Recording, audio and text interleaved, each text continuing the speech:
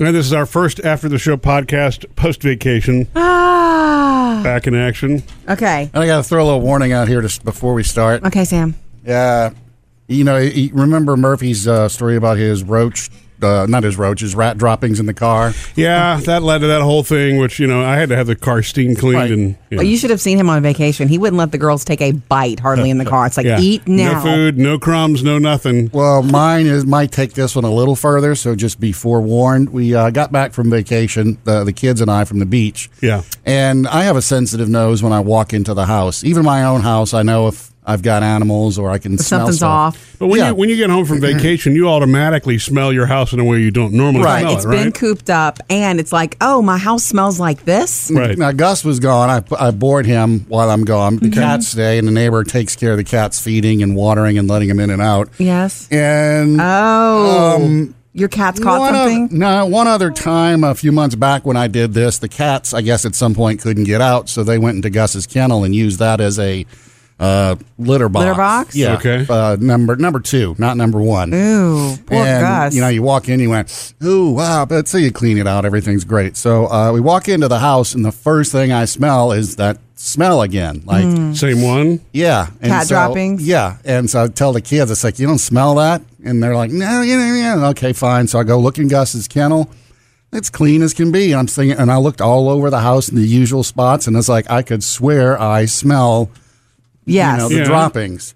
But And that's good. I mean, so you didn't find them? No, I didn't find them. So we go about the process of getting all the bags in and unpacking, and everybody's taking stuff and throwing dirty clothes in the dirties. And when I finally finished doing mine, and here's what I noticed too: my bedroom door was cracked open, and I could have sworn I closed it before I left, but maybe I didn't. You had not been in your bedroom yet? Yeah, I had been in the room.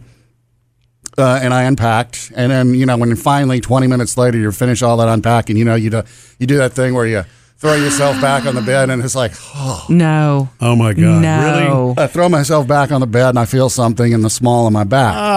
Oh, Sam, that And is so disgusting. I look, and it's like the sheets were a little messed up, but it's like, okay, no big deal. I fold the sheet back, and sure enough, there's a pile of oh, my God. Wait, under the sheet? yeah.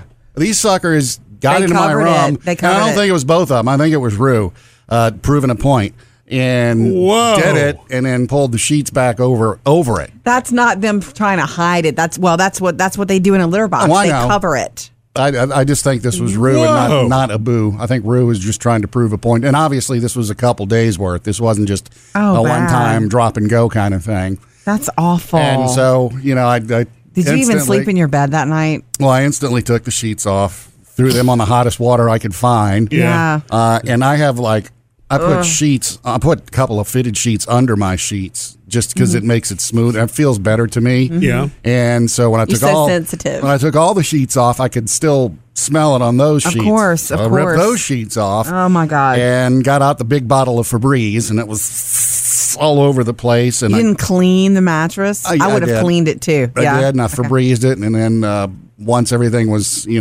burned, I took a couple of fabric softener sheets and put those back on there before I Yeah. put the sheets back on it. And it's amazing. I don't smell anything That's anymore. great. Well, But it's good. just You the got fact lucky. that you lay down and it's like, what is that? And you fold back the sheets and it's like, Gross. I bet you were in a good mood. You had some choice words for that. oh yeah, I went and got the kids. I said, remember when we came in, I told you I smelled something? Come see. And they were like, ah! That is a You know what? bad homecoming. But thank goodness you used a second fitted sheet.